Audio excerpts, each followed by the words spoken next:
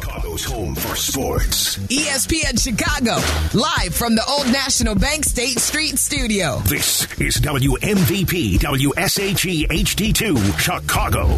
A Good Karma Brands radio station. Chicago's College Tailgate. Now back to the show with Shea and Tyler on ESPN Chicago.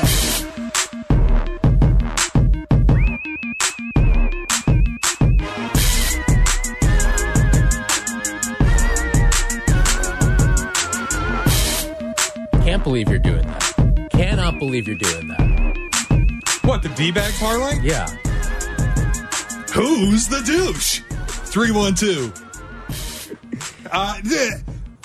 I'm not going to put a team that's opposite a bet that I already have in a parlay. That's it. Can we talk about, let's go back to Kevin Zepak. Yeah. Throwing Cal plus 9.5. Buddy, the line is 7.5. You might want to update your Twitter timeline. Hey, listen, it's your show, all right? What does that mean? I don't know what that means. I'm just pushing buttons back here. Oh. We love you, Kevin. All right, this is Chicago's College Tailgate. We are with you every single Saturday, talking college football with you from 9 to 11 a.m. on ESPN 1000. We're presented by Twin Peaks. And Shea, right now, it is the burning question of college football. And it's a simple question. It's a very simple question, but it's one that for the last, decade, we've had a pretty easy answer to week in and week out. Who's the number one team in the country right now? Because you look at the top 25 right now, and you could fire me 4 or 5 different teams, and you've got a case for it. Right now, Georgia is the incumbent number one. Yep. They haven't lost. They're the reigning 2-time national champions, and they're 5-0 right now. Michigan is also 5-0, but has probably done their 5-0 with a little more style points than Georgia has so far. Texas has the best win of the year. Ohio State has a damn good win on their resume. Maybe the second best win of the year. 4-0. Florida State is 4-0. They may have the best collection of 2 wins in the nation right now. And then you can dip into the Pac-12 if you want. Washington's a team that right now in the coaches' poll is garnering a first-place vote. USC has looked good offensively all year long. I probably wouldn't put them in the conversation of being number one. No, certainly not. Oregon has blown out teams. You look at this top to bottom right now. Can I give you Penn State? Penn State has looked really impressive, albeit because James Franklin likes to give a good old booster cover at the end of games. He's a bleep hole. But for the people. The rare for the people bleep hole. He really is. I respect it. And we talked about it on the podcast earlier this week. And again, we recap the entire weekend of college football every single Monday on the Chicago College Tailgate podcast feed. So download, rate, and subscribe to all that if you want the recap on Mondays. But we talked about coaches that know the number. James Franklin knows the number. Every time he runs out of that tunnel, he probably asks his get-back guy, what's the number? Gives it to him. All right, let's roll. Also, would there be an issue? Would you take issue with James Franklin in post-game availability going, that was for those of you who donate to the program? No, I have no problem with that. James Franklin doesn't have to bet the game himself. No. But he knows the donors and the boosters are laying Penn State minus 26. Can he just toss him a wink? If he just looks at the boosters and goes, that was for you, and throws a wink out there. You know what we need? Good, that's cool. You know what we need? We need a booster sweet cam for just the final 2 minutes of every Penn State game. Final 2 to 3 minutes of every Penn State game, and just live reaction to boom when the garbage time touchdown rolls in. The flip side is when Penn State boosters are betting them against OSU at the shoe, and James Franklin gets rolled, and then he's got to stand up there and go, my bad. Well, they petitioned to fire you. Maybe next time. Yeah, well, there's 2 sides to that coin, I guess. But no, he knows the number, and I think it's cool that he's trying to cover it. Yeah. He's doing it for the donors. He's keeping the people who employ him happy. That's how he's getting... you go out and win a big bet on Penn State? Let's funnel that into the NIL collective that we've got rolling here. All right, but back to my original question here. Who, to you, is the best team in the country right now? Best team, or who should be ranked number one? Who is the best team in the country right now? I think it's Texas. And I know that I'm going against them today with Oklahoma, But I'm asking you right now, that game has not kicked off yet. Right now, this morning, it has to be Texas. It just has to be. And 5-6 point favorites today, they don't have to cover a number to continue to be the best team in the country. If they win today, they are still the best team to me. And right now, there is no team that's more complete. There's no team that does as much with their quarterback and their wide receiver weaponry as they do with their running backs, as they do with their offensive line, and then gets up, lines up, and punches you in the mouth on defense the way they do. There just isn't. There is not a team in America that can beat you in every level of the game, including special teams, to the extent that Texas is doing it this season. And it's not like they're just dumping on nobody. You go to Tuscaloosa and win, that means something. Mm-hmm. You go to Waco, a bad Baylor team, and you blow the doors off of them. How you do it matters. And then you get Kansas coming in ranked, maybe fake ranked, but ranked. And look, they lose their quarterback 7 minutes before kickoff, and they got to rock with Jason Bean in a triple option. We talked about in the recap, Texas wasn't ready for a triple option offense. The triple option, there are days in the summer where you spend just game planning for a triple option. Like back in the day when you had Georgia Tech on the schedule, you spent a day or maybe even a couple days in the summer game planning for Georgia Tech. And we kind of saw in the first half, Texas got jumped. They weren't expecting the triple option to be the game plan for Kansas. Got themselves into a little game going into the second half, 24-14 at one point. And then Texas blows the doors off of them. And in the final 25 minutes of game time in that game, Kansas did not belong on the field. That was an offensive line that was mauling Kansas and just getting whatever they wanted. Jonathan Brooks, the running back, running all over the Jayhawks. You bomb Kansas. Now you have an opportunity to really add to the resume in a Red River showdown between two 5-0 teams. But right now, to me, there isn't a team playing better football than Texas. The only other team that I think really contends for number one right now is Michigan.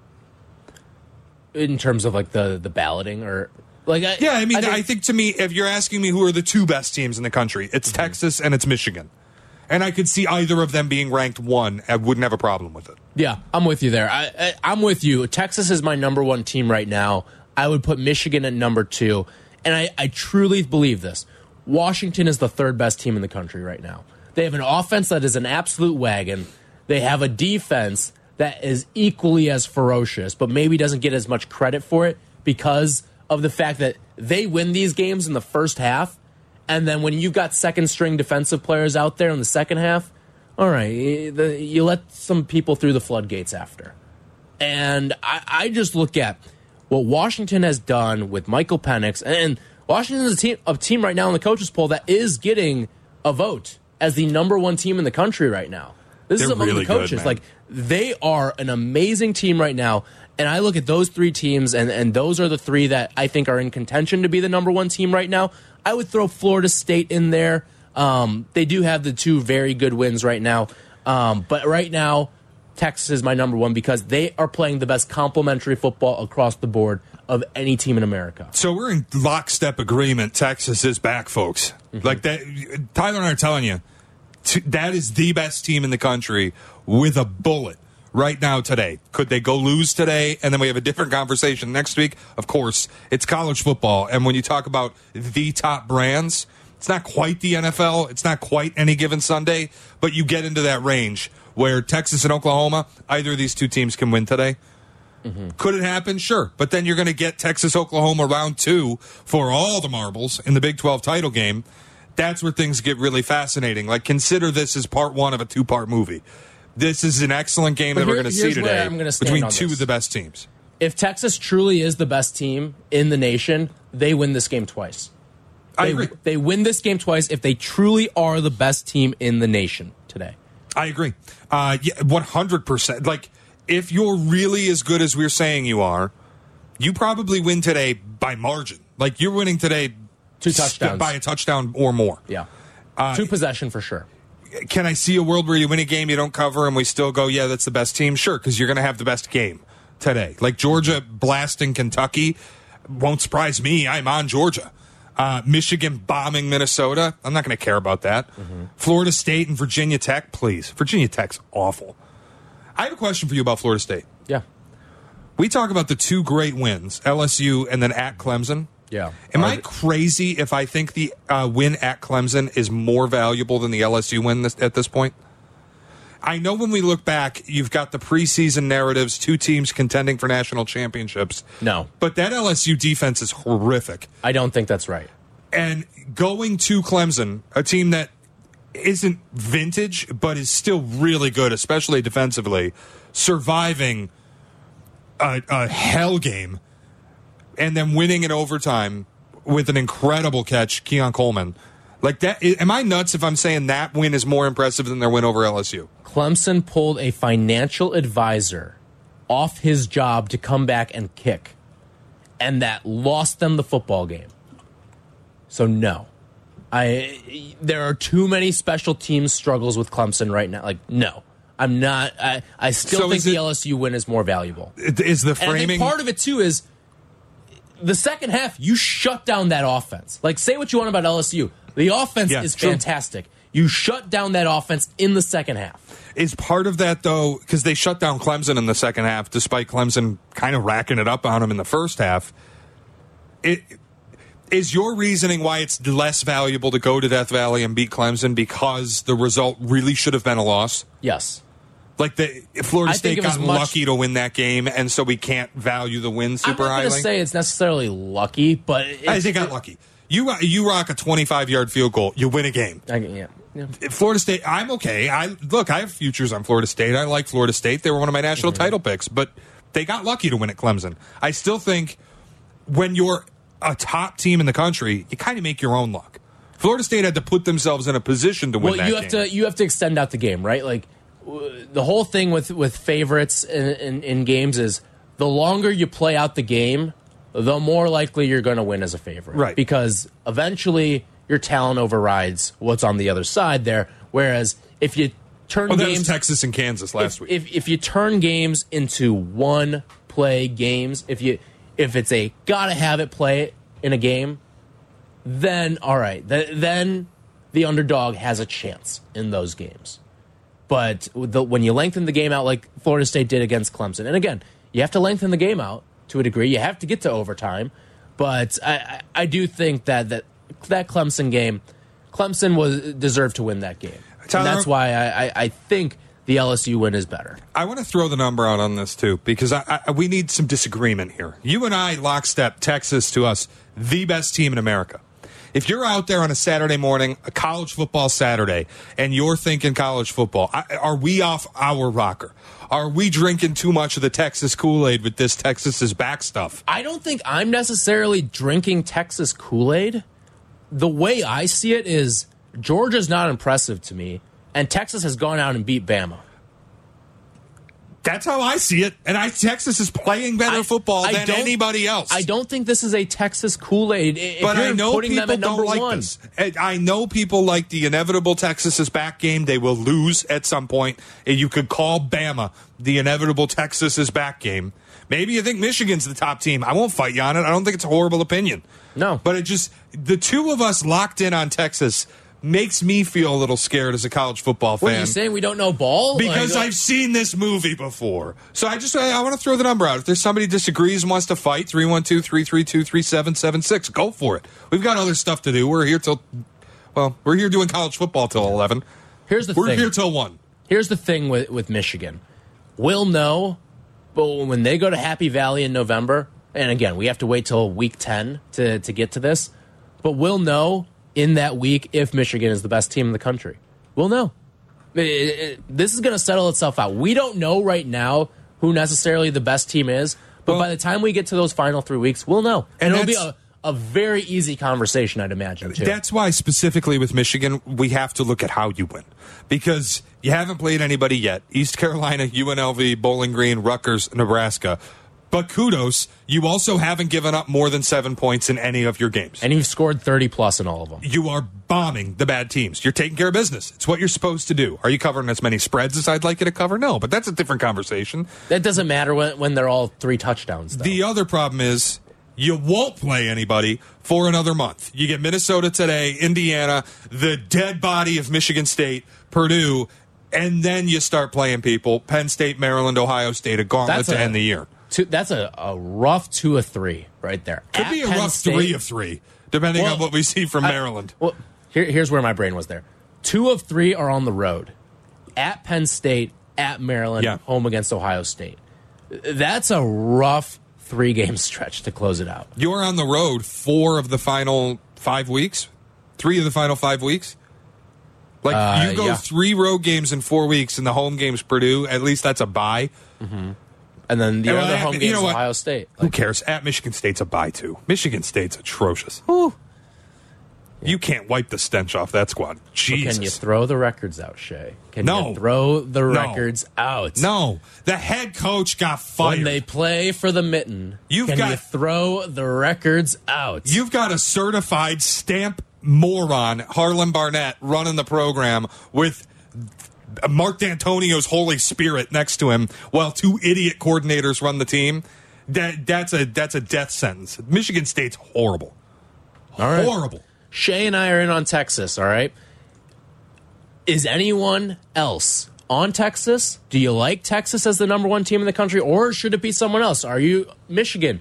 Is it Georgia still? Are you rocking with the incumbent right now, or is there someone else? 312-332-3776. When we come back, realignment has taken over college football, and it's made for some fascinating schedules setting up. And we got the Big Ten schedules for the next 5 years, and boy, it looks fun. We'll talk about it when we come back here on Chicago's College Tailgate. Now back to the show. Chicago's College Tailgate has it all with Shea and Tyler on ESPN Chicago.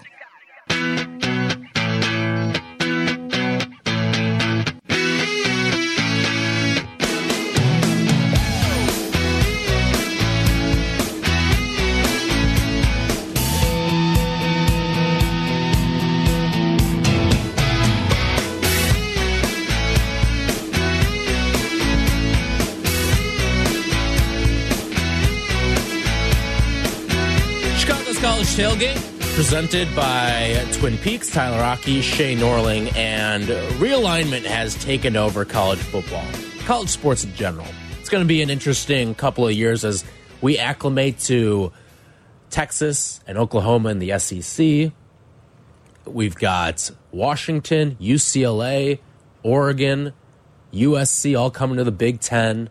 We've got some switch-ups in the ACC, and who knows, there may be more to come as well. It seems like Clemson's got 1 foot out the door of the ACC as well. So earlier this week, we got the new Big Ten football matchups for 2024 through 2028. And boy, these look fun. These look extremely fun. Let's just take a look at Michigan's schedule next year. That was the one I was going to bring up. This was the one that stuck out to me for next year. Guess who's coming to the Big House next year? USC and Oregon. You know who else? Texas. And well, yeah, that's the non-con there. But USC and Oregon as a part of this realigned Big Ten. You're also traveling out to Washington as well, and you've, of course, got your road game against Ohio State. This is going to get so out of control so fast, and it's going to be a lot of fun to watch. I was so anti-realignment when all of it was happening, and I think they have to work out the kinks because I still don't know how it's going to work for non-football sports. But guess what? I no longer care. I don't care. Because if this is the type of schedule we're going to get on the football side, well, I'm into it. This is like, you look at Michigan's conference schedule the last couple of seasons, and outside of the Ohio State, Penn State, and occasional Michigan State games, terrible. I mean, dreadful. You're playing nobody. And the Big Ten this year, let's be honest about what the Big Ten is. It's a dumpster. The Big Ten this season is terrible. Every week we've got 30-point spreads, 20-point spreads in some of the bigger games, like Ohio State giving 17.5 to one of the better teams in the Big Ten. Yeah. Michigan going on the road as a 20-point favorite. It's not real. It's an awful conference. But when you add in Washington, Oregon, USC, UCLA, and you see a schedule where Michigan's going to host Oregon and USC, and go on the road to Seattle and play Washington. This is the best conference in America. This is the most exciting conference in America. This is the NFL on Saturdays, where you're going to have top 25 conference games on a consistent basis thanks to realignment.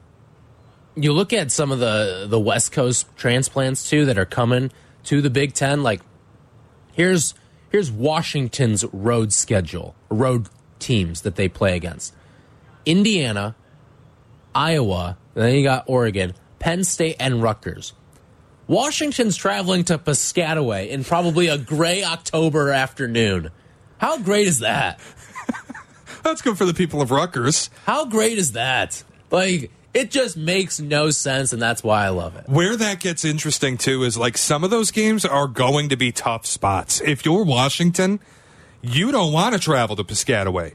That in non-conference scheduling days, the days of the Pac-12 and the Big Ten, Washington would never schedule that game.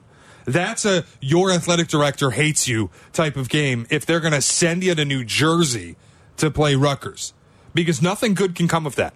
You win, you take care of business. You go on the road and lose, nightmare. But now you got to do it in conference. Like the level of intrigue that's going to come out of this realignment, specifically the Pac-12 teams to the Big Ten, because I don't really care about Cal and Stanford in the ACC. Cal and Stanford are terrible. But what about pro bono SMU? Huh? Well, when you've got the elite of the Pac-12, a conference that is having a swan song where they are the best conference in America, they might cannibalize themselves, but they are the best. Yeah. And then you send half of those teams to the Big Ten, and all of a sudden we're going to get these huge power conference matchups. I'm starting to buy into realignment a little bit. When the schedules came out, I got a little aroused.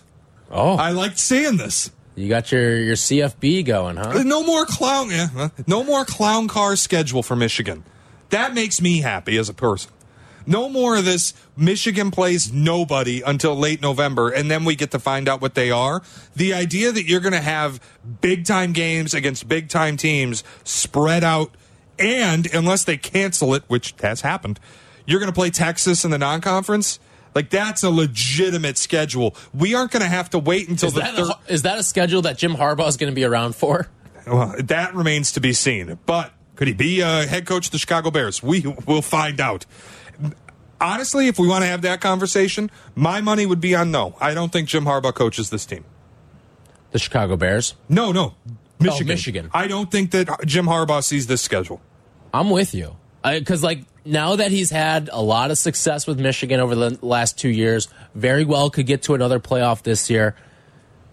I could see him jumping ship. The relationship between Harbaugh, the athletic director, Ward Manuel, is terrible. They don't speak to each other. Ward didn't even talk about the suspension.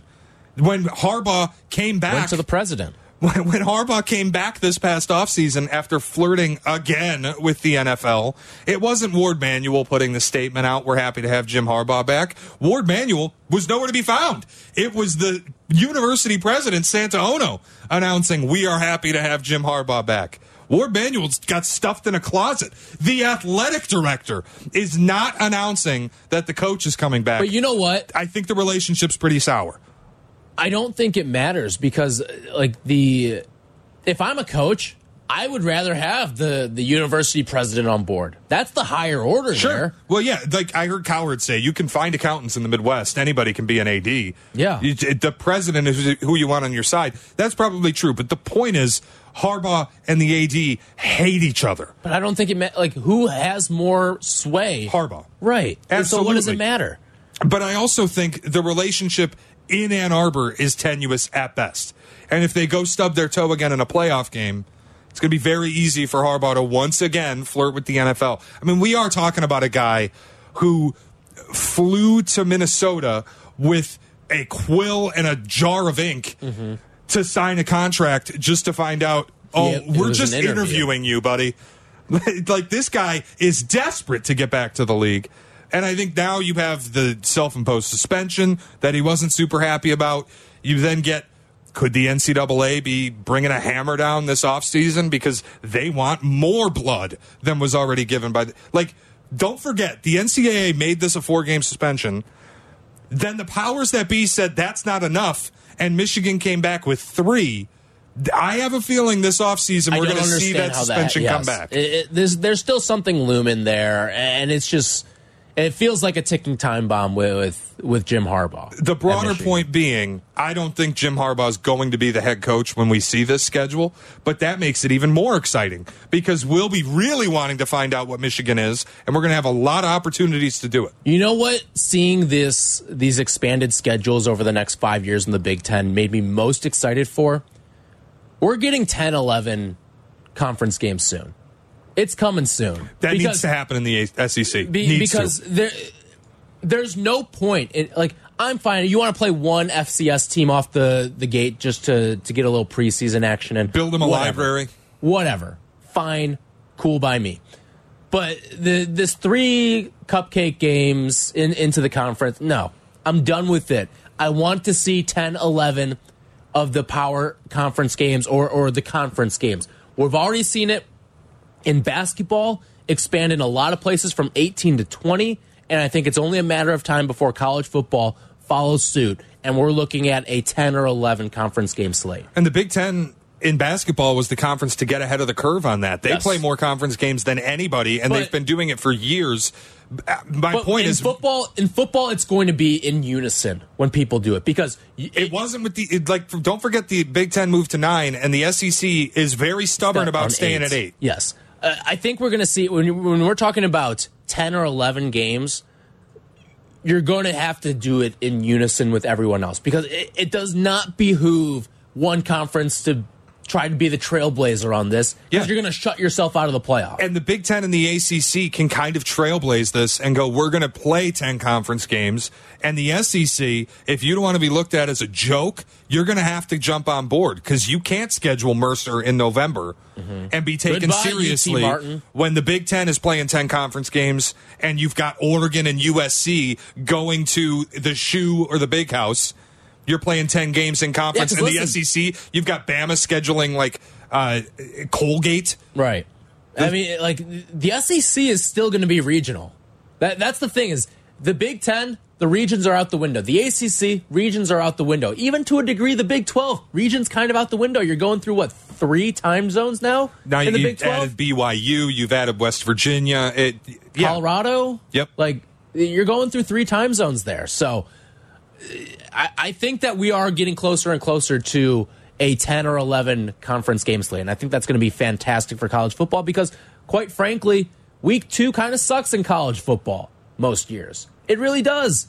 Week 3 is you get your good opening games, and you still get some real terrible games as well mixed into the soup there. But I like to see the games that matter. And quite frankly, we've got too many games in all of college sports that don't matter. I mean, think about this year. Week 1 outside of LSU, Florida State was atrocious. The week 2 schedule was whatever. Week 3 was awful. There wasn't a good game on the board. Week 4, but we ramped up. That's the point. You shouldn't have to wait 4 weeks for college football to get serious and have good games. And you know what? Especially in that first week when you are not competing against the NFL. You could totally blow it out. You have a monopoly on Labor Day. Just do Power 5 non-conference games across the board. Mm-hmm. I heard somebody levy an opinion about have the conference champions play each other from the previous year. You'd get Michigan, Georgia, week 1. Tournament of champions. Are you kidding? Yeah. That would be amazing. Go and get who won the ACC last year? I don't even remember. Was it Clemson? Yes, it was. Clemson beats because Klubnik came in the game. So you go UNC. Go and get Clemson and TCU and have them play the opener. Have the conference champions play each other. That would be fantastic. I'd love that. Don't think that'll ever happen. They'll never do it. They'll do power conference non-con games in the first week. It'll be Nebraska and Vanderbilt. No, thank you. All right, when we come back here, Shea, you've got to address the people. I want to believe in something. Michigan State, and there is a big name rumored, and he was wearing some colors today. Am I allowed to believe in something? That's what I want to ask you. We'll discuss that coming up next. Shea and Tyler. Chicago's College Tailgate returns in a flash on ESPN Chicago. Chicago's College Tailgate has it all. Now back to the show with Shea and Tyler on ESPN Chicago.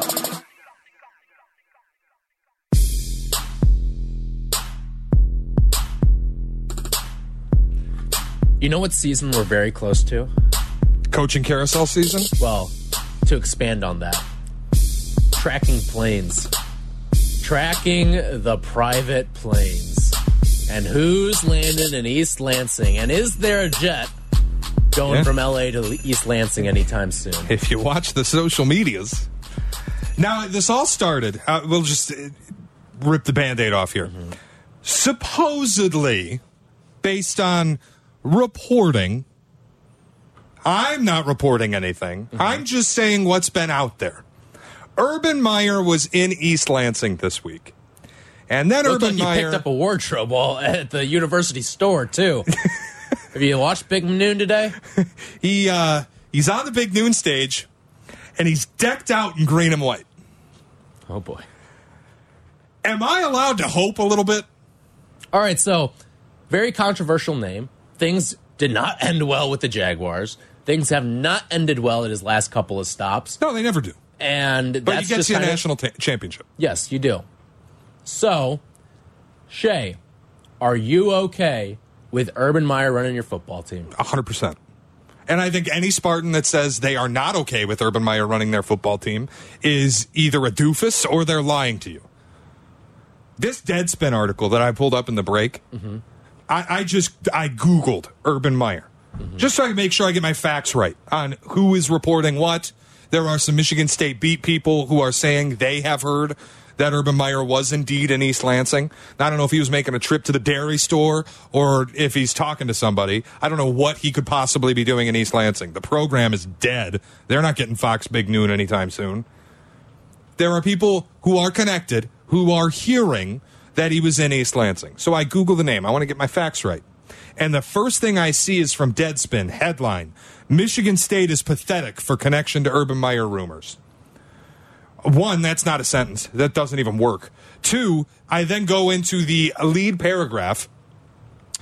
Drawing the line at Meyer after employing Larry Nassar and Mel Tucker isn't proof that things have changed. It's an example of how low the bar is in East Lansing. I want to address this because this is something I've heard a lot when I've brought up Urban Meyer to Michigan State among friends and in circles with people I talk to. If you are bringing up Larry Nassar, a vile human being who was many degrees of separation from the football program in relation to hiring a football coach, you are a bad person. I just want to make that clear. If you're bringing up a guy who neither the basketball or football coach had ever met in connection to hiring the next football coach, you're a bad person. Two, what is everybody so mad at Urban Meyer about? Because he was dancing with somebody at a bar?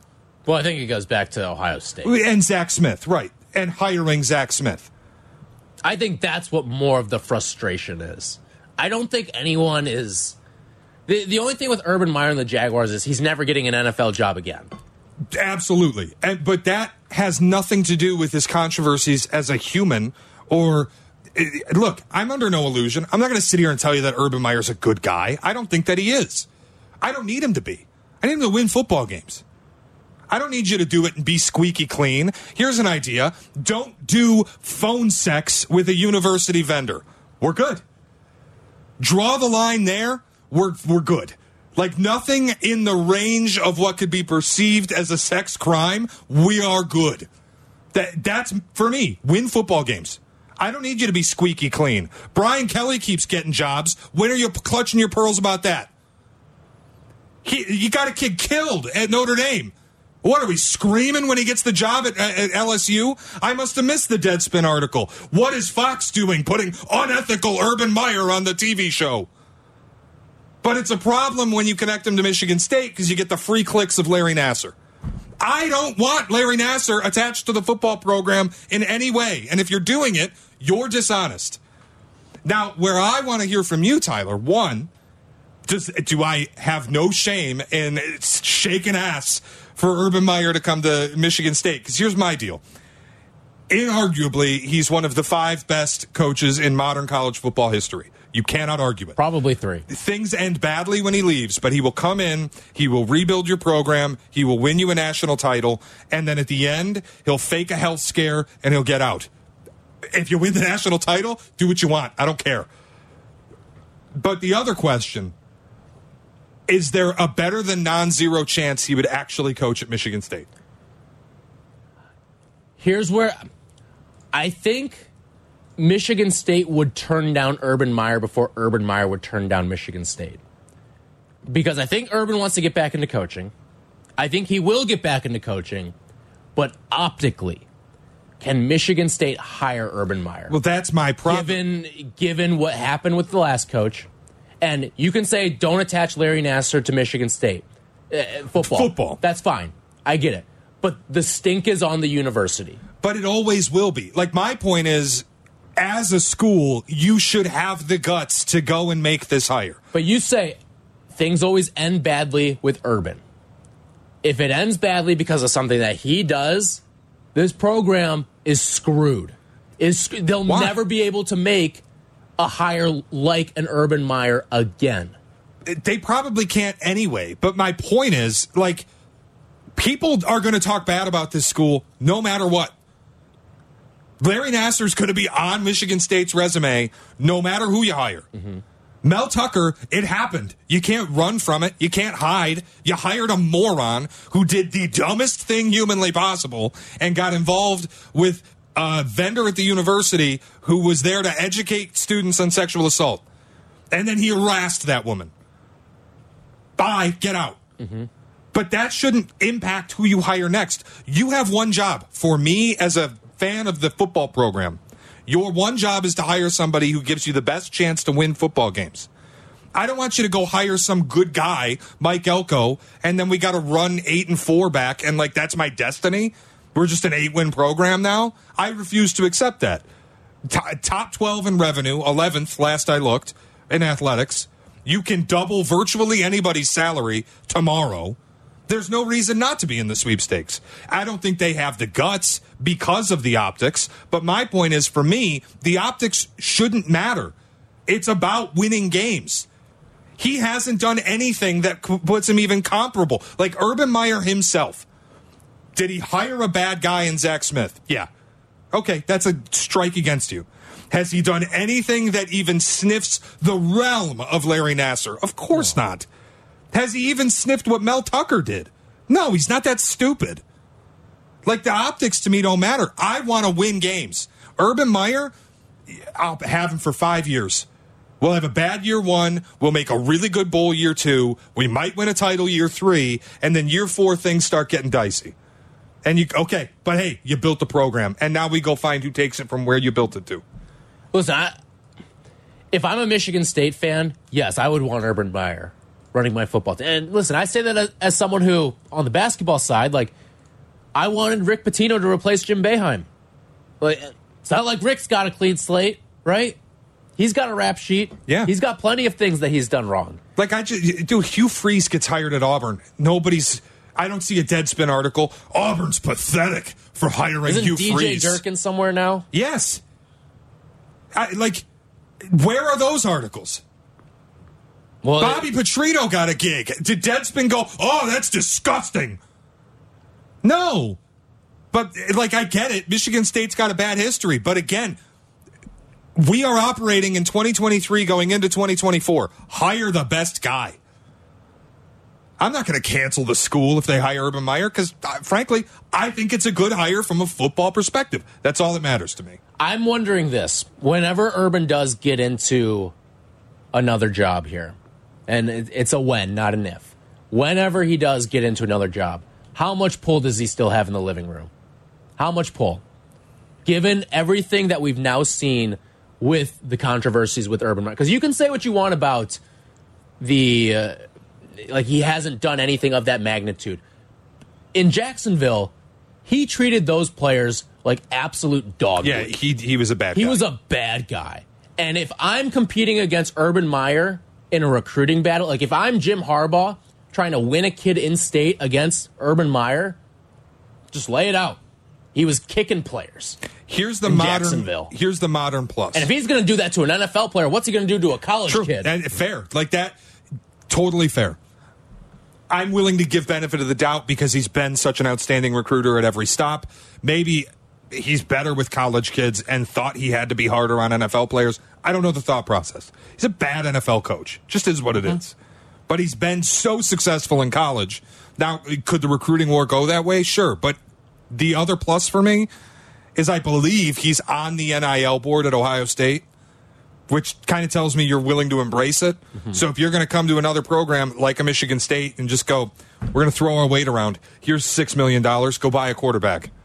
That's modern college football. Yeah. I don't really need you to be a heavyweight in the living room. You can't be recruiting in the 60s like Mel Tucker was, but clearly he was busy doing other things. But here's the thing. Whatever Michigan State can offer up, a lot of other schools can offer the same package. And guess what? You're not going to play for Urban Meyer. You know what they can't offer? If Florida opens up, if A&M opens up, I get it. I'm not in the race. If one of those two schools want Urban, they'll get Urban. The one thing that nobody else can offer is a guarantee you're playing Michigan every year. And he hates Michigan. But why is that the appeal? Because he hates them. He still won't say the name. Oh, you're saying Urban. Yeah. Why he would take it. Urban, okay. The appeal of playing Michigan every year. Okay. That's the one thing Michigan State can offer that no other school he'd be interested in can. And again, if A&M or Florida open, I have no illusions. He'll be at one of those schools if he's going to take another gig. But right now, there won't be a better job than Michigan State open at the end of this season. All right. When we come back, the NCAA reversed a big decision, and it's going to impact a game today. We'll tell you about that coming up next. Chicago's College Tailgate returns in a flash on ESPN Chicago. Now back to the show. Chicago's College Tailgate has it all with Shea and Tyler on ESPN Chicago.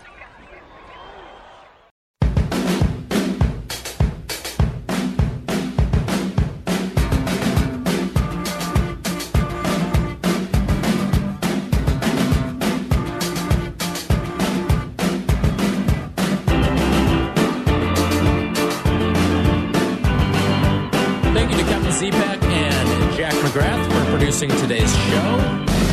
Chicago's College Tailgate presented by Twin Peaks. So a little bullet point here of college football today. We are going to see the return of Tez Walker into college football here after he was ruled ineligible by the NCAA to start the season. He did not participate in the pandemic season 3 years ago. Saw a little time in 2021, had a fantastic 2022, which featured 11 touchdowns, the receiver for North Carolina. And now Drake May gets one of his top weapons back after the NCAA has supposedly found new information that the school previously failed to provide, and he's now eligible to play here in 2023. They turned over a rock. The NCAA turned over a rock, and on the bottom in marker it said, "You guys are a-holes." That's what happened. Mac Brown was adamant against this. I mean, I don't think I've seen a coach go to war for a player quite like Mac Brown has for Tez Walker. It was like a 17-paragraph statement that he issued. It was like when they rejected it. It was a spruced up notes app, essentially, is what we saw as the post. But now he's eligible to play, and of course he's playing my team today.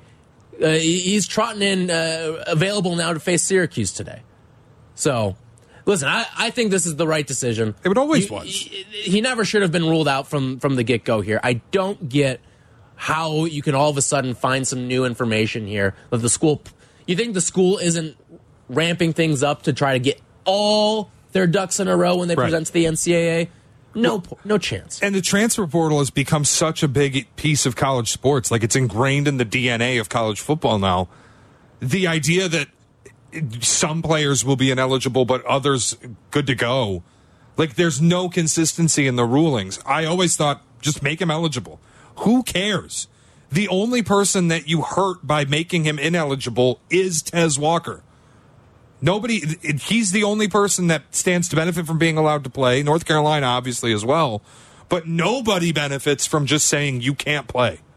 Just let them play. Who cares? Yeah. Everybody's transferring. Yeah, I'm with you. All right, that's going to do it for us here on Chicago's College Tailgate, presented by Twin Peaks. Coming up next, 2 more hours of Shea and Tyler. We're in for Peggy and Dion. That's coming up next here on ESPN 1000. Chicago's College Tailgate returns in a flash on ESPN Chicago.